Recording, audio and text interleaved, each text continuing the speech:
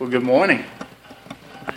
And this place just about split in half whenever all the kids left, which is a blessing. That's a good thing when you have young blood that's in a church.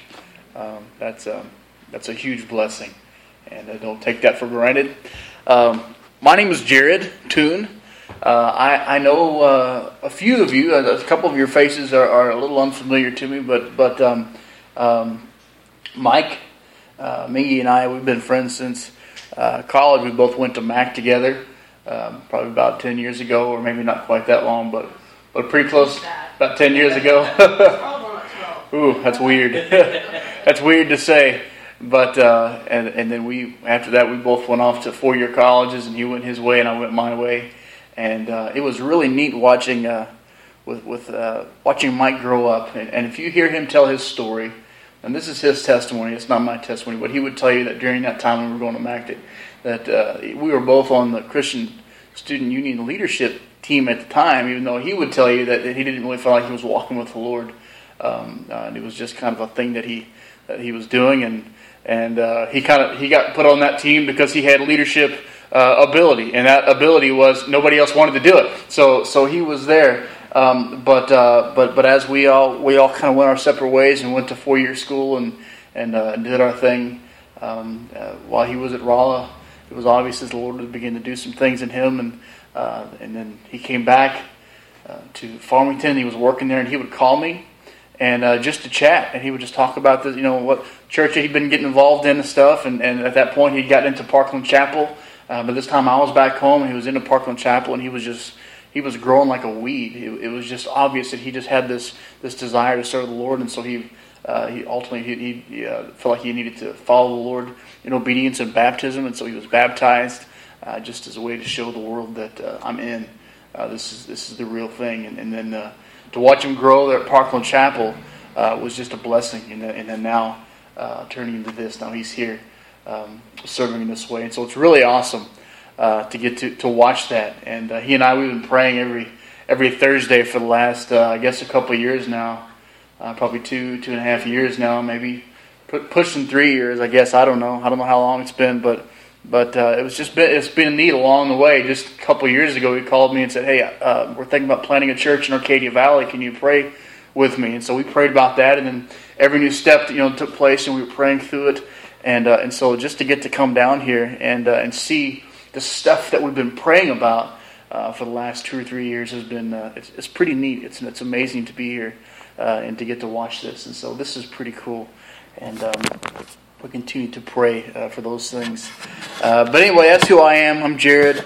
I'm at Parkland Chapel right now. With my wife and I just began attending there recently. Prior to that, we were serving at a little church in Fredericktown for the last several years, and which is my home church. And now we're at Parkland hanging out with those guys. And so hopefully you'll see a little bit of our faces a little bit more often in the coming months and years and whatnot. So if you got your Bibles, let's go ahead and turn them to Luke chapter 15. Luke chapter 15. And I was talking with a buddy the other day. The fun thing about being a visiting speaker is that I get to talk about whatever I want to talk about. I get to pick my passage. I get to come up here and just tear the place apart and just say whatever the heck I want to say and get out of here, and Mike has to come in and clean up my mess. And so that's great. But I'll try not to make too much of a mess on the pulpit, metaphorically speaking, this morning. So Luke chapter 15. This morning I want to talk to you who are here that are involved in this church and you're serving, or you've been thinking about getting more involved, or you'd like to but you don't know how. Or you don't know if you're really ready for that kind of commitment. And by the way, I thought that was kind of neat with the announcements. There's plenty of opportunities there. There's no shortage of opportunities to serve. First of all, let me say to those of you who have dug your heels in and got your hands dirty in serving this church, thank you for your service. I'm encouraged by the sight of believers working quietly and consistently in the church and plodding along and doing the work that the Lord has set them aside to do. Some of you have given up some evenings and weekends to help serve in different ways in this church, from carpentry to construction to working with kids or keeping the coffee hot or whatever that is. that God has laid on your heart to contribute, something just as simple as seeing a need and saying, hey, I can do that. I can help out with that, and you jumped right in. Thank you for that. Hebrews 10, verse 24 says, and let us consider one another to provoke unto love and to good works. Provoke one another to love and to good works. And my hope is to be able to encourage and to provoke and prod others around me unto love and good works. And that's the kind of atmosphere that I think the church can be. And which reminds me of another passage as well in Isaiah chapter 6, in which the prophet Isaiah had this vision of being in the courts, being in the court of God, being in his high, like in the palace in the courts of the Lord. And he saw these angels, these seraphim, flying back and forth, and they're calling out to one another from the throne of, around the throne of God. And then verse 3 in Isaiah 6, he writes this. It says, and one cried to another, talking about these angels, these seraphim calling out to one another. And one cried unto another and said, Holy, holy, holy is the Lord of hosts. The whole earth is full of His glory. And you can just imagine this visual of what Isaiah was seeing. And it was so, for him, it was awe-inspiring. Actually, it was kind of terrifying for him when he realized that he was in the presence of a holy God. And here he was, a very unholy, unclean man. And he felt like he was about to be judged for that. And then God showed him mercy in that. But the thing that I want to gather out of that is that these angels were crying out to one another, back and forth. And it always had this feeling of a kind of holy peer pressure. You know what I mean? But it's motivated out of a love for and an awe for and a reverence for God that spurs one another on. Holy, holy. Hey, did you hear what I said? Holy, holy is the Lord of hosts. And serving in a church can remind us even of this atmosphere that exists in the spiritual realm, and perhaps this is what it could look like, or what it ought to look like. Just like the angels were calling out one to another, spurring one another on into worship. And what an atmosphere that would be to be in the presence of God that way with other fellow worshipers and fellow servants of Christ. And I wonder if that's the kind of atmosphere that God longs for us to be able to have as a body of Christ. Not tearing one another down or basking in pity parties, but applying a sort of positive spiritual peer pressure to one another, provoking one another to love and to good works. The angel provoked one another in worship, and we ought to be provoking one another as in heaven, so on earth, provoking one another into love and good works. But sometimes that energy and that motivation just isn't there. And that zeal, that it just isn't there. Sometimes we begin to feel the weight and the pressure of our service in the church, and personal issues get in the way, and family issues get in the way, and spiritual dryness begins to creep in. And for some folks, it results in some church burnout that happens, and it's so discouraging to go through and to watch other people go through that. And sometimes church leaders, I know as a church leader, sometimes if they're not careful, they can put a lot of pressure on people within a church to keep performing and keep putting out more and more until they have nothing left to sacrifice. And then they make them feel guilty for not serving. One thing that I've really appreciated about being a part of Parkland Chapel, and this is something I think that Mike Harrison, I think, has passed on, has tried to teach and instill into Mike Mingy as he set out to begin planting AV Chapel here, is to let people serve freely out of the abundance of joy and willingness, free willingness to serve, and not under compulsion and not under guilt. And I really appreciate that atmosphere. And there's nothing more rewarding. You probably figured this out by now. There's nothing more rewarding and even more fun than serving the Lord in an area in which you're gifted and enjoying what you're doing, enjoying it. And one of the questions becomes for us, how can I serve with joy? How can I serve with joy? And so this morning we're gonna look at a very familiar passage in Scripture and kind of see what we can glean from it for the Christian worker. And so we're going to look in Luke chapter 15. I've been encouraged in the past by a study of the parable of what we call the prodigal son, the parable of the prodigal son. And it was taught by the study was taught by Tim Keller. And if you're a book reader, I meant to throw a graphic up there, but I forgot to. But I would encourage you to pick up his book called The Prodigal God.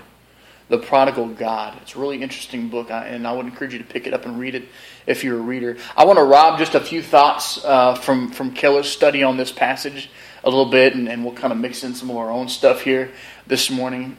We often see, when we look at that story, the prodigal God, or the prodigal son, and we're going to read this passage in just a second, but if we're familiar with that passage, we kind of see the prodigal, this young son, as the antagonist, as an antagonist in the story. Like he's that dynamic character that we always want to pay attention to, because it seems like most of the verses when Jesus tells this parable and we read about it, most of the focus is on the younger son. But as we read in the context, we remember that Jesus isn't speaking this parable to a bunch of young, rebellious, prodigal types, but to the religious, church-going types. Remember, Jesus will often use parables. When I grew up, I was taught that a parable is simply an earthly story with a heavenly meaning. You know, Jesus would use a story in order to try to illustrate some spiritual point, and he was always spot on for whatever his audience was, and he always knew his audience, and he always knew what kind of parable to use. But he wasn't speaking this parable to a bunch of young, rebellious, prodigal types, but to the religious and the church-going types, the ones who grew up in church, the Jews, the Pharisees. And no doubt, many of you may be able to put yourself into one of these two categories. You would say either, I was the prodigal type, or I was the upstanding church-going type. You know, you may be able to put yourself in one of those, or somewhere in between. These Pharisees, the religious types, had been criticizing Jesus for receiving sinners and for eating with them, the prostitutes and the tax collectors and the like, and the drunkards. And Jesus would eat with them. And that was a huge deal. That was a huge deal because culturally, for them to eat with someone was a way of saying, you're family. I receive you in everything that you are. I receive you. It's a very intimate thing to invite someone into your space and to actually enjoy a meal with them. It's a very intimate thing. Even in our culture today, we can understand this because how are our restaurants set up? I mean, we go down the Mexican restaurant down the road. How is it set up? It's not one big table, right, where everybody sits down at the same table. No, it's a bunch of individual tables, so you can kind of get off and have some semblance of privacy with you and your family and your friends to get together, and we're eating together. You're not eating with those folks over there at the other table. And you remember in high school, you didn't just eat with anybody, right? You had when I was in high school, I had my table, and with my friends, and we sat at that same table, and sometimes we were even like old Baptists, we each had our own chair, that we would sit in, and that was our thing, because it's a very intimate thing to share a meal with somebody. And that's why you're always seeing these commercials encouraging families to eat family meals together, right? And because intimacy is increased and bonds are built over meals. And so this passage actually starts in chapter 15, verses 1 and 2. It says, "Then all the tax collectors and the sinners drew near to him to hear him. And the Pharisees and the scribes complained, saying, 'This man receives sinners and eats with them.'" So some of these Jews were offended that Jesus was being so gracious as to eat with sinners and with prostitutes and tax collectors and drunks, and just the type of people that you might associate, or you might not associate, rather, with being a godly man or a godly woman. And so keep in mind, by the way, just because Jesus sat with such people didn't mean that he was condoning their sin. He wasn't saying, "I'm okay with what you're doing." And so we don't want our attitudes, or rather we always want our attitudes towards those who, when we're inviting people to church or we're telling them about the Lord and we want them to come around and invite them to fellowship. We want our attitude to be, come just as you are. But don't expect to leave that way. That's sometimes maybe implied more than expressed. We express, come just as you are, but we're going to imply, and ultimately, don't expect to leave that way. Because when Jesus gets a hold of you, he never leaves you the same way that he found you. Jesus was ministering to these people with a view to lead them to repentance for their sins, not to encourage them to continue participating in their sins. So here Jesus tells three parables. Luke chapter 15, you can read down through it, and there's three parables that Jesus is sharing. The parable of the lost sheep, and the lost coin, and the lost son. So you can see the lost theme. And Jesus was trying to give them the idea that, man, when something is lost and it gets found, what do? You celebrate. You Pharisees, you're not celebrating when something that's lost gets found. I'm receiving these folks, and they're receiving me, and they're hearing what I'm saying, and there's repentance that's taking place. Rejoice once that which is lost is found. Don't complain and gripe and be jealous. And so here that we're about to read here, Jesus tells the story of the parable of the prodigal son, or more specifically, the lost sons. The lost sons. I'll explain what I mean in a moment. But I say that because this is a parable about a father who has not one, but two sons. Two sons that turn out to be wayward. And in their own way are found in one way or another, are found in some type of rebellion against the father. Okay? And so we're going to explore that as we read. So let's read Luke chapter 15. We're going to start in verse 11 and 12. It says, Then he said, A certain man had two sons, and the younger of them said to his father, Father, give me the portion of goods that falls to me. So he divided them his livelihood. So the parable starts out with a certain man that has two sons. The younger son, who is by this time is now of age and is able to make these kinds of decisions, fed up with living at home and working for dad, says, Dad, give me my inheritance. I want my inheritance. His son was saying, I'm tired of living here under your roof. I hate the rules here. Nobody understands me. Give me my inheritance. I'm out. I'm out the door. I'm done with this. And so this isn't just just an 18-year-old high school graduate saying, man, I'm ready to get out of this one-horse town and just go see the world. It's more than that. This son was, by this single act, disowning himself from the family. He was behaving in a very dishonorable way towards his father. I don't want anything to do with you or the way that you raised me. Father, I just want to live my own way. I just want to do my own thing. Proverbs 1, verse 8 and 9 says, My son, hear the instruction of your father, and do not forsake the law of your mother, for they will be a graceful ornament on your head and chains about your neck. The young son in this parable didn't want to hear any of that. He didn't want that. He just wanted to live his own way.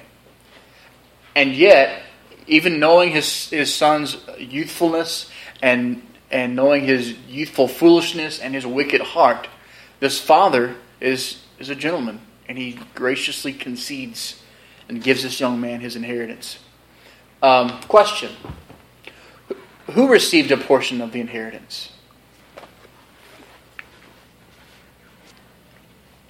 We just read that. The younger of them said to his father, Give me the portion of the goods that falls to me. So he divided to them his livelihood. So who received their inheritance? Just the younger son? Both of them. Both of them received their inheritance. The older one didn't ask for it. He received it. Wasn't supposed to get it yet. Didn't ask for it, but he received it anyway. And so the older son, who obviously, as we're going to read on later, obviously intended to stay with the father and to work the family business, whatever that was. And no doubt they're wealthy. As we kind of read through the story, we're kind of finding, okay, this is a wealthy father and a wealthy family. This young man's going to stick around, and he would have received a double portion of the inheritance because he was the oldest. That was Jewish culture. That was Jewish law. And in this case, he obviously would have received all that real estate property and all those stationary things like that, because the younger son, he just wanted the green cash. He was ready to anything that was liquid so he can split and leave town, right? Before we go too far, because we're going to kind of veer away from the parable just a little bit this morning, but not too far. But who is this parable about? Who is Jesus talking to? We just said this. He's not talking to the prodigal types. He's talking about to the religious, to the Pharisees, to the Jewish people. The Jewish people. Jesus had been sitting and eating with these prodigal types, and they were Jews who knew the law of God. They knew the commands of God. They'd been brought up hearing the commands of God, knowing that they were the seed of Abraham. And yet they ignored that reality, and they ignored and denied their heritage, and they chose to live in sin. And so these were represented by the younger brother. They were always sons, but they rebelled. Okay, and so that's why this parable can work with these. And then there was the Pharisees, represented by the older brother. They didn't ignore the law, but in fact, they took great pride in not only how well they could adhere to the law, at least on the outside, externally, not so much on the inside. Jesus kind of called them out on that, about the evil that was going on the inside. But on the outside, not only did they appear to be following the law, but would actually come up with more laws to obey, to kind of pad it, and would insist that this is the standard by which all of Israel must abide by. Okay, they were the rule, not only the rule keepers in their side, but they were also rule makers. They thought that was their job. And so they were becoming jealous when they saw how Jesus had been showing mercy and grace to those Jews who were openly, blatantly living in sin. And so this is why Jesus told this parable. So Jesus is talking to Jews using a very Jewish parable.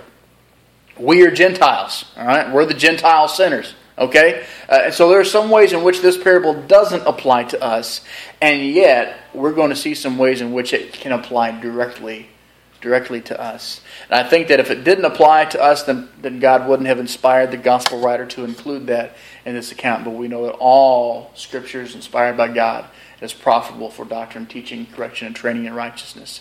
And so he included this. So I would say this. Sometimes well-meaning, believing Christians can completely lose sight of the mission of God, to the mission to spread the gospel and to win people to himself because of his kindness, which leads to repentance no matter what their past or present circumstances are. We lose that mission. We can lose sight of that. And we sometimes like to keep our churches filled with a certain type of respectable people that aren't too messed up, and they got a little bit of issues, but they're not too messed up, and maybe make a certain dollar amount in their paycheck every month. But that wasn't Jesus' deal. He ministered to everyone. And often attracted some very shady characters along the way. And here's what I've learned, and something tells me that you all have learned this, and Mike's told me some interesting stories, that when you start preaching the gospel, you're going to attract all kinds of people. You're going to attract all kinds of people, all right? You may get some interesting cases walk through the door, and guess what? That's supposed to happen. That is what's supposed to happen. So when that happens, don't freak out. Don't be like the Jews. Be like, whoa, what are they doing here? The gospel attracts all kinds of people, and you have no idea what God has planned, the work that he has planned to work into the individual lives that may walk in through the door, that come under the hearing of the gospel. So keep the mission of God in mind when that happens.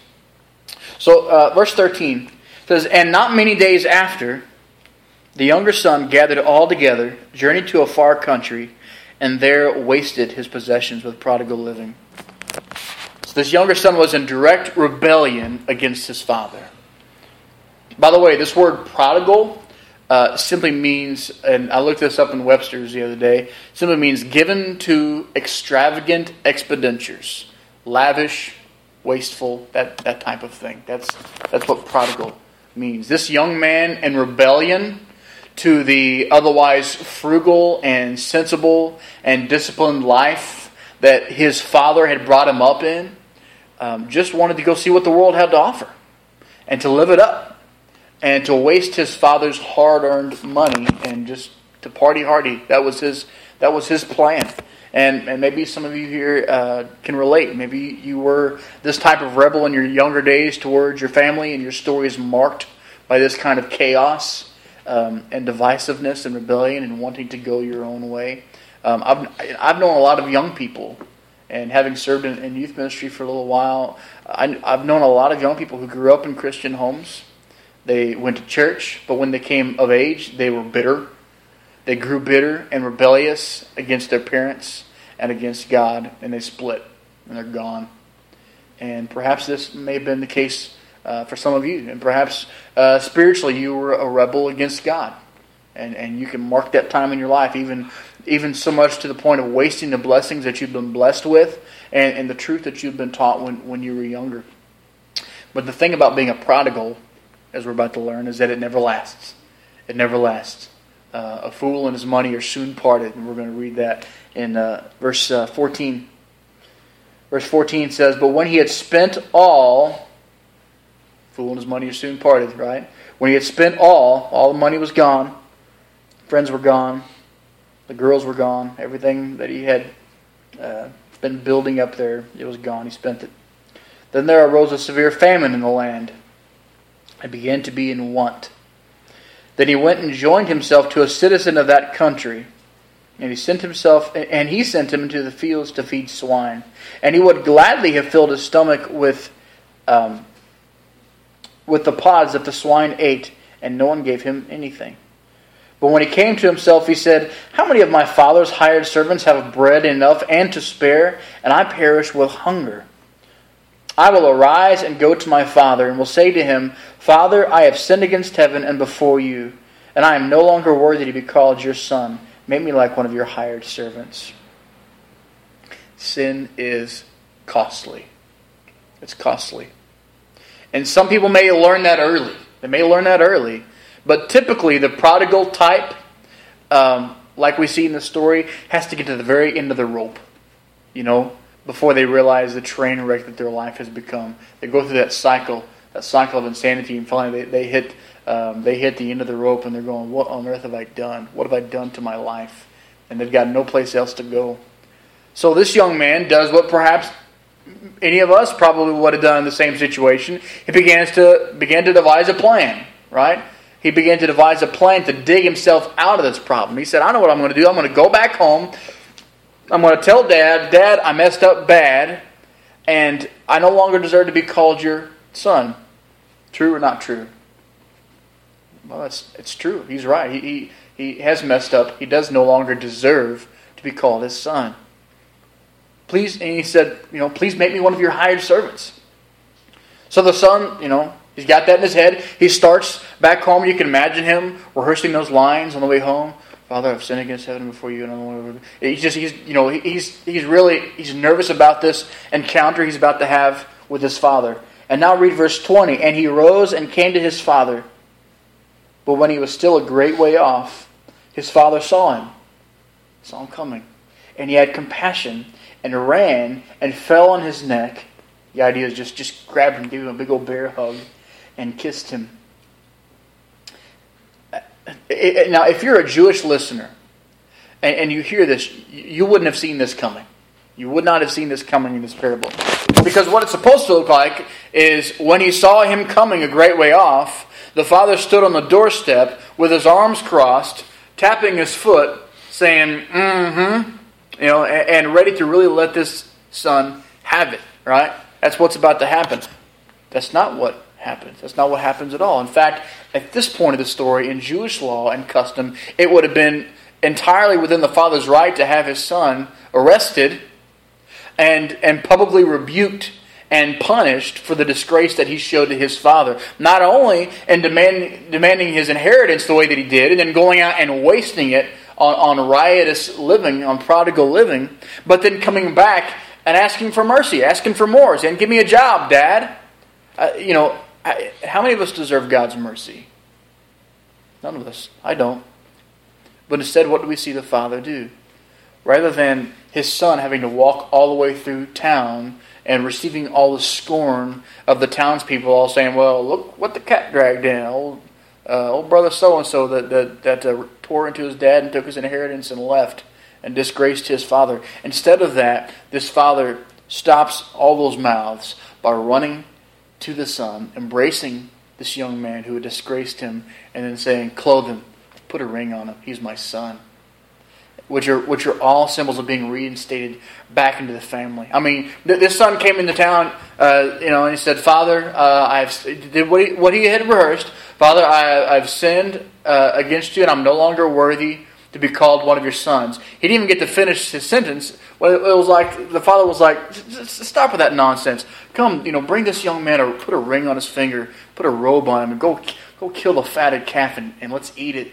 For this my son which was dead, is now alive. The Father shows great mercy to this younger son. I think I jumped ahead of myself, but let's read 21. And the son said to him, Father, hey, I sure did. And the son said to him, Father, I have sinned against heaven and in your sight, and am no longer worthy to be called your son. But the father said to his servants, Bring out the best robe and put it on him, and put a ring on his hand and sandals on his feet. And bring the fatted calf here and kill it, and let us eat and be merry. For this my son was dead and is alive again. He was lost and is found. Sound like a song, doesn't it? And they began to be merry.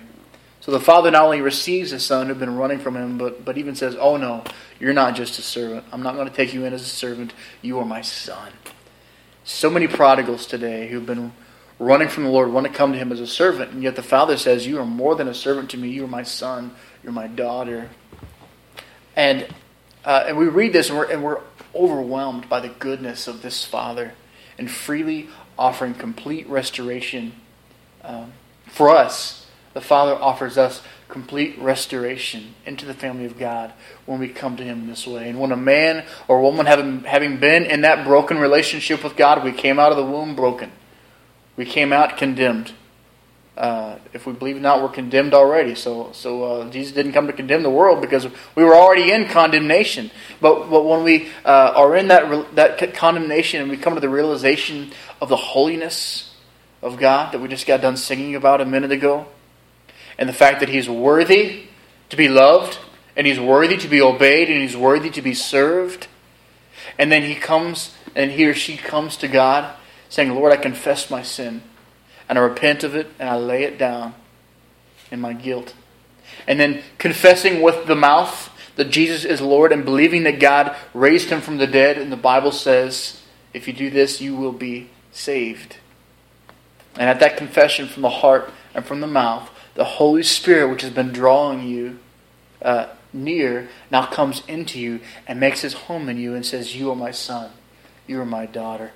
The idea that we think about the idea of coming home to God means not only coming to God, and then God says, now I'm going to come into you. Not only are you coming into me now, but now I'm going to come into you. I'm going to indwell you. I'm going to fill you with the Holy Spirit. And that's what happens when we come to Christ, when we confess Him, and when we are saved. That's what happens.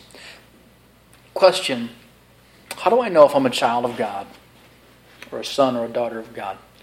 I want to turn to Romans chapter 8 for a minute, and you are welcome to join me. Romans chapter 8. I want to look at verse 15. We're going to read just a few verses, and then we want to talk about it for just a minute, and we'll get back to our parable. Romans 8, verse 15 says, For you did not receive the spirit of bondage again to fear, but you received the spirit of adoption, by whom we cry out, Abba, Father. The Spirit Himself bears witness with our spirit that we are children of God. And if children, then heirs. Heirs of God, and joint heirs with Christ, if indeed we suffer with Him, that we may also be glorified together. So how do I know if I'm a child of God? How do I know if I'm a son or a daughter of God? Well, I would look at those verses and I would say two things.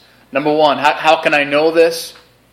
Is number one, you recognize and you acknowledge the lordship of Jesus Christ over your life. There is in you a desire to follow and to obey Jesus as well as you can by the power of the Spirit. This will be imperfectly executed. Okay? You probably won't experience perfection in this lifetime. And if you do, please call me. I want to come and see what that looks like. I want to learn from you. I want you to mentor and disciple me. I want to see what that looks like. But most likely you're not going to obtain to this kind of perfection in this lifetime. But there will be a very real trajectory. You'll be in that direction. You'll be in that pursuit. You'll be headed towards that. And you'll be under a pursuit of obedience to Christ. Because deep in your being is a very clear sense. Because this is what the Holy Spirit does in you. The Holy Spirit bears witness with your spirit that Jesus is Lord. He is boss. When I talk to small kids and I teach them about what it means that Jesus is Lord, I tell them it means He's the boss of you. You ever said, when you're a kid, you hear somebody, one of them, they'll say to another kid, "Quit telling me what to do. You're not the boss of me." Well, Jesus is the boss of you. And there's the Holy Spirit puts in you this understanding that Jesus is my Lord. He is the boss of me. And I relinquish my rights to Him, and I seek my sense of identity in Him. I find my meaning in life and my sense of purpose in Christ, and I desire to walk in obedience to Jesus. And I would say this, that if that's not there, if that desire, that recognition, that acknowledgement of the Lordship of Jesus Christ, that He is your boss, that He is your Lord, and that you are to be walking, seeking, desiring, pursuing obedience to Him, imperfectly executed, but with a definite trajectory and pursuit in that direction. If that's not there, then I would have to say that you're not saved. That the Holy Spirit is not indwelling in you, if that sense is not there. So, a lordship, an acknowledgement of the lordship of Jesus Christ. And number 2, how do I know if I'm a child of God? You recognize God as your Father and not as a slave driver. What did He say in Romans? He said He's not giving you a spirit of fear. Oops, I lost my verse there. It says, in verse 15, you did not receive the spirit of bondage again to fear, but you received the spirit of adoption, by whom we cry out, Abba, Father. Paul says you didn't receive the spirit of bondage again to fear. What did the Father say in the parable? Welcome back, young man. Now get to work, slave. No, no, that's not what he did. That's not what he said. Did that son have to scurry out to the fields once he came in and he received his marching orders from his father, and then run out to the fields and live out the rest of his days as a slave, worried that if he didn't please his father that he might be sold down the river to some other master? No. That's what a slave fears. A slave fears, I've got to obey my master, because if I don't, I could be beaten or punished severely, or he might decide that I'm not worth it, and he might sell me to some other more cruel master down the river. I am to him, I'm just property, I'm just goods. But when the Holy Spirit dwells in you, it puts a spirit in you that doesn't say, oh man, God is a slave driver, and if I don't obey Him, then He's going to send me down the river. He's going to sell me to another master. He's going to sell me to my old master, Satan. And so I've got to work hard. I've got to do good to keep Him pleased. No, that's not the spirit that God puts in us. He puts a spirit in us that goes, God is my Father. He's my Abba. He's my daddy.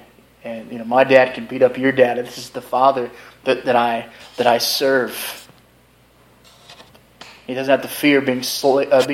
He says, I'm a son. I'm a free man. If you're truly a child of God, then the Holy Spirit that God put in you bears witness with your spirit that you are His, and you can have a confidence in your sonship and your daughtership as a child of God. In reality, is God a just judge? Yes, He is. And He will judge the world. That will happen. But if you're a child of the judge, you don't tend to fear the judge the way that the way that a sinner fears the judge. Right? How do you view God? How do you see God? How do you understand? What does your spirit bear witness in you about who God is? Is He still in your mind and in your heart and in your spirit a vindictive, judgmental, angry judge of a God, or do you recognize Him as your Father? I don't know what your personal relationship is for some of y'all with your earthly father. I'm kind of coming in here. I don't know all y'all's stories, but I have a pretty good relationship with my dad. And if somebody asked me as a young boy, "Do you fear your father? Are you afraid of your dad?" Well, yes, I do. I fear that if I disobey, there'll be consequences. I'll get the belt. But am I afraid? Am I really just terrified, afraid of my dad? No, absolutely not. He's my dad, and I know that He loves me. And anytime I ever got a spanking growing up, it was always followed up with, "You're my son, and I love you, and nothing will change that. Now get to your room and quit crying." But it was that. That's not always the case. I understand that. For some, their experience with an earthly father was someone who was distant and uninvolved at best. Or even abusive at worst, emotionally, physically, verbally. And some folks I know have a hard time seeing God as a loving Father because they never had a loving earthly father. I know a young man whose father was always distant and uninvolved. He was always away. He was always on the road. And this young man, coincidentally, was struggling with his faith in God. And he didn't understand how God could love him and be a holy judge at the same time.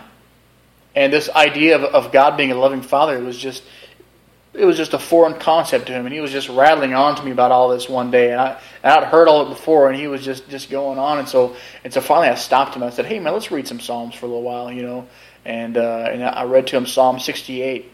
And I got down to verse 5. Which says, a father of the fatherless, a defender of widows, is God in his holy habitation. A father of the fatherless. And I didn't know what the Lord was going to do with that passage. I just read it to him. I shared it with him. I shared many passages with him. And sometimes it works, sometimes it doesn't. But somehow the Lord used that. And a few weeks later, that young man sent me a message on Facebook and said, you know what? God isn't distant and detached. He loves me, and I know now that He's been pursuing me. Like the father in our parable, he saw the son coming a great way off, and he took off for him and embraced him. And he said, the Lord has been pursuing me, and now I want to pursue Him. I'm in. And from then on, this young man has been following hard after the Lord and finding joy in obedience. And when he messes up, he's learning how to confess and repent of those things quickly, so he can continue on pursuing obedience, up to the point that he messaged me yesterday and said, hey man, you gave me this book, and I took it, and I've lost it. The book has disappeared, and I was like, that's no big deal. If somebody finds it, it'll be a blessing to them. It was, I didn't really need it. Wasn't one that I've been reading anyway, so I said, that's no problem. Somebody else finds it, maybe they'll pick it up and they'll read it and they'll get the blessing out of it. He said, yeah, I know, that's what I figured. I just wanted to be honest with you. He's got this desire. He wants to be honest and forthright and to walk in the light about everything, because for him, this is what it means to walk in the joy of the Lord, is walking in the light about everything, confessing his sins. And that's been his experience of what it is to walk as a son, as a child of God. Having God as a father gives us a reassurance of a sonship that won't be taken away, and frees us up to serve out of gladness as a son or as a daughter, not out of fear as a slave. So let's go back to Luke 15. Now, the older brother, and it's getting late, so I'll try not to keep you too long, but the older brother shows his true heart when this younger brother returned. Look at verse 25. We'll go ahead and finish off this passage. It says, now his older son was in the field, and as he came and drew near to the house, he heard music and dancing. They're partying on. The younger son has come home, and they're throwing a big party for him. So he called one of the servants and asked what these things meant. And he said to him, your brother has come, and because he has received him safe and sound, your father has killed the fatted calf. But he was angry. This older son was angry and would not go in. Therefore his father came out and pleaded with him. He had to leave his own party. A rich man had to leave his house, his own party, to in a way dishonor himself by leaving his house to go beg with his older son. Where was it? I lost it. So the father came out and pleaded with him in verse 29. So he answered and said to his father, lo, these many years I've been serving you. I never transgressed your commandment at any time. I've been a rule keeper. Dad, I've followed your commandments all these times, and I never did all this stuff that this guy did. And yet you never gave me a young goat that I might make merry with my friends. But as soon as this son of yours, notice he doesn't say this brother of mine, but this son of yours has come, who has devoured your livelihood with harlots, you killed the fatted calf for him. Yeah, you didn't give me so much as a goat just so I can go have a party with my buddies, but you killed the fatted calf for this son that's disgraced and dishonored you, Father. So how does the older son respond to his little brother returning home? With joy and gladness and celebration? No. He says, what gives? I served all these years. And there's just some jealousy. There's some very real jealousy that's taking place here. And by the way, this is more than just a simple jealousy. Okay, now you can understand the obvious, what's going on here. But this whole matter of the father restoring the younger son is actually going to cost the older son. I mean, the inheritance, remember we already said the inheritance has already been meted out. It's already been divided between the two sons. The older son got his double portion as an older son. And the younger son got, I guess some cash and some things, and he hit the road and wasted it. Later on, we're going to read the father say to this older son, all that I have is already yours. Which means that anything the father gives to the younger son, the cloak, the ring, a fatted calf, a tent to live in, a job in the family business, a salary, all that is going to have to come out of whose pocket? The older son. Right? All this stuff is going to have to come out of his inheritance. So guess who's losing out in this? The older son. He has to share his inheritance with this no good prodigal brother of his. And what Jesus wants to point out is that the older son is not happy about it at all. So he's just a little bit bitter about that. And that's part of it. So the jealousy is part of it. But I would say that the other part of it has to do with the fact that for all these years, this older son has been serving and has been working for his father. And now he's feeling like he's getting cheated because he's not getting what he deserves. This younger son is not getting what he's getting grace. He's getting grace and mercy. He didn't deserve all that stuff. He's going, you're putting this younger son on the same standing with me, your son who has obeyed you all these years. And so when the father hears the older son is refusing to come in, again, he does that thing. He goes out there and begins to plead and to beg with them.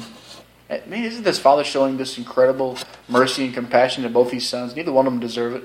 This older son, man, he's just being a jerk to his dad right now. He didn't deserve the grace he's getting showed, but he is. That's the way the father is to us. Now here's the question. Why did the older son work for the father all those years? Verse 29. So these many years I have been serving you. I never transgressed your commandment at any time, and yet you never gave me a young goat that I might make merry with my friends. So finally the motivation of the older son comes out. He lost his joy serving the father. He lost it. He had no joy. He hadn't been serving his father for all these years because he was a son. He was serving so that he could earn something. I want a goat. I want something out of this. I want some kind of reward. I want something from this. But the father says in 31, he said to him, son, you were always with me, and all that I have is yours. And we'll go ahead and finish the passage, even though we're not really going to talk about 32. But he said, it was right that we should make merry and be glad, for this your brother was dead and is alive again, and was lost and is found. Now that's the point that Jesus is trying to make to these Pharisees. He's saying these Pharisees, quit acting like this towards your younger brother, these Jews that have been living in sin. That's the point, okay? Now that being said, let's go back just a minute. He's saying, this inheritance, you always had it. It was an inheritance that you never left. Here's what we can see about both of these sons. Both the younger son and the younger son wanted to earn their right standing with the father. They wanted to earn it. Remember how the younger son did it? He did it when he came into town. He said, I'm going to beg my dad and say, look, I've sinned. I no longer deserve to be called your son. Let me be one of your hired servants. And he was going to come to his father and he was going to work for his wages. He was going to work to earn his keep. And the older son had already been working to do what? To earn his keep. And both of them thought, if I work, if I serve, if I do enough, if I work hard enough, then I can earn my keep and I can earn acceptance by my dad. That's what both of these guys are doing. And yet the father, we find, is ready to receive them both solely on the basis of undeserved grace. Undeserved grace. In serving the Lord, it's easy to become the older brother. Say, man, I've worked so hard for God. What's in it for me? Why do I have to do all this hard work and that guy or that girl over there, seem like they're not doing anything. They're wasting all of God's blessings. What am I getting out of this?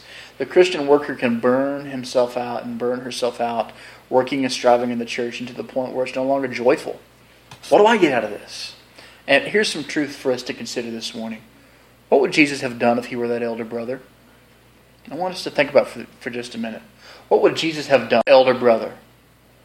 And maybe I should say, what has he done as the elder brother?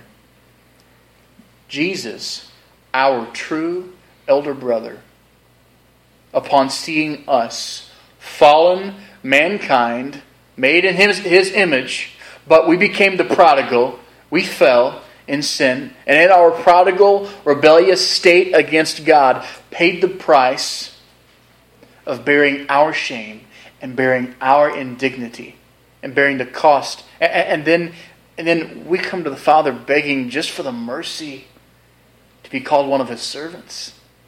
And the Father makes us not one of His servants, but one of His sons and His daughters. And Jesus, like the elder brother, had to pay an ultimate cost. Forgiveness is expensive.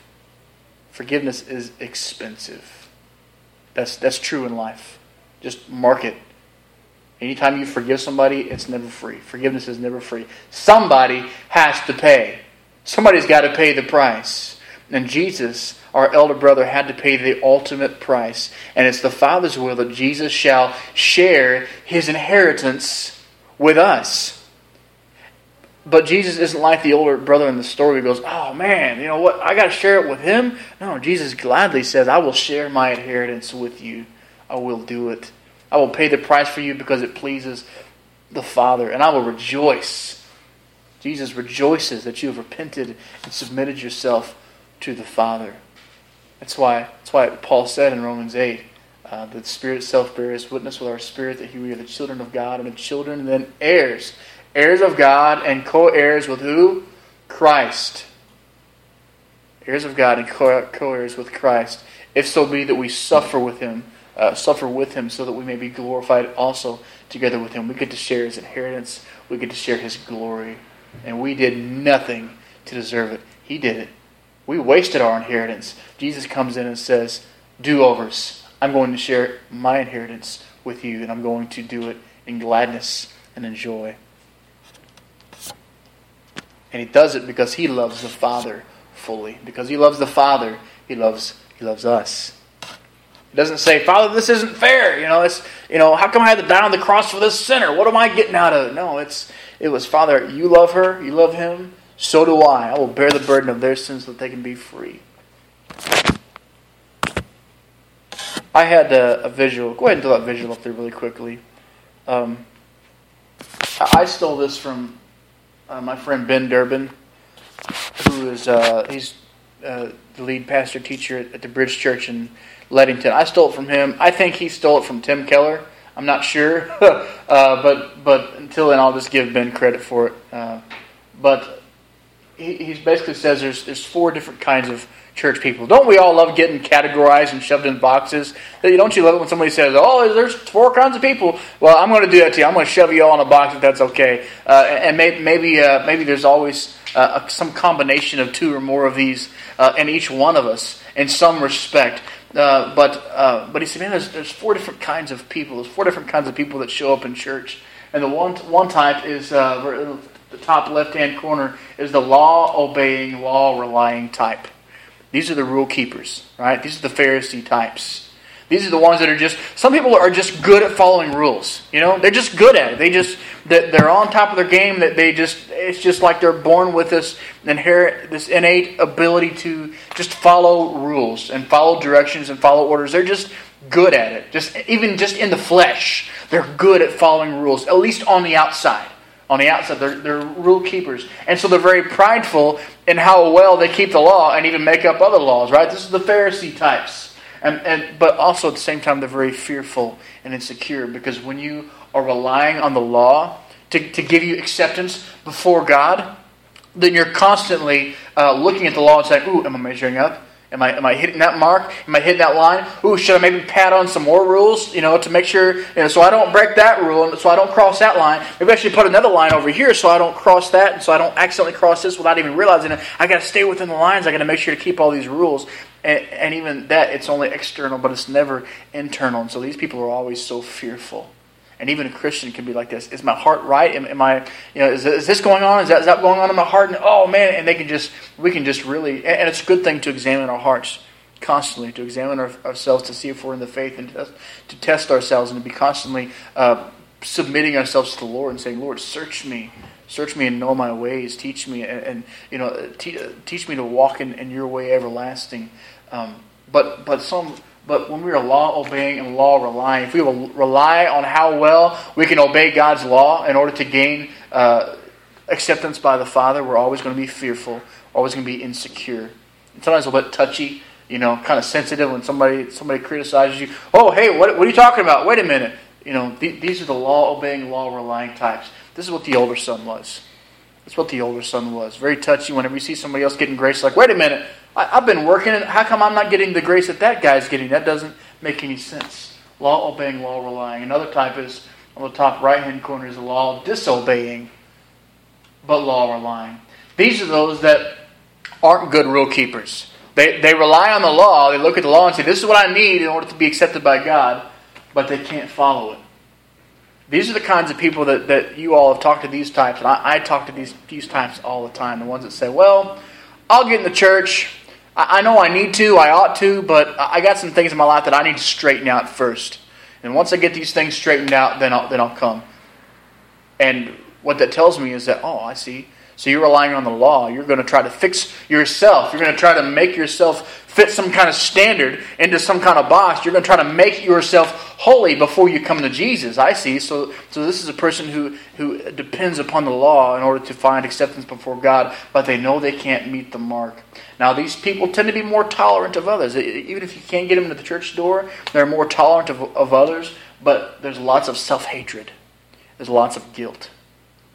And they often try to avoid spiritual conversations, and like when you start to bring up the topic, let's talk about Cardinals baseball or whatever, oh, Cardinals baseball, oh, did you know such and such player was a Christian, he loves Jesus, but I don't know, but or they another thing is they won't commit. It's hard to get them to. They might come to church, but their attendance is very irregular, and their service is irregular, and they're inconsistent, and their weeks go like this. 1 week, I'm feeling really good. I think I've been obeying God today. I think I'm going to go to church, and I'm really going to enjoy this. And the next week, oh man, I just bombed. I tanked this week, man. I yelled at my kids, and I said something nasty to my wife. I said a cuss word at work, and I stole a buck out of the. I've done awful this week, and then the guilt, and then I don't want to go to church. Or I just, I don't want to be around that atmosphere. Law disobeying, but law relying. The third type is law disobeying, not law relying. These are the secular types, the types that don't, they don't believe in God, or they don't believe that they should have to follow any of God's commands, and they want to kind of ignore all that. They ignore and they buck any kind of visage of God's standard for their lives. They kind of build up their own kind of crutch, their own kind of standard for their own life. They believe that God is a kind of crutch. They're very self-righteous. They have this standard. They say, here's how I live, here's my morality, and I live up to it. Sometimes they do, and a lot of times they don't. A lot of times they're even breaking their own standard of ethic. And they're often what we might call the de-churched. De-churched. And what that means is, and we see this a lot, and we were just talking about this a minute ago, this is often the prodigal type that grows up in church. They've been, a lot of times they were law-obeying, law-relying types.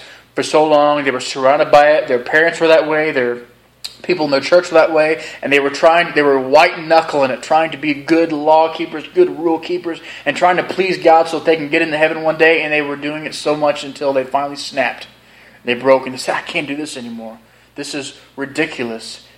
And in their heart, there was absolutely no desire for the Lord to be, for Jesus to be their Lord. There was no sense that God was their Father, but just that God is a vicious dictator. And they left the church. They left Christ. They never really knew Him to begin with, and they are now what we would call the de-churched of the world. And you'll find a few of them. Ask somebody their story, and eventually sometimes you'll see that come out.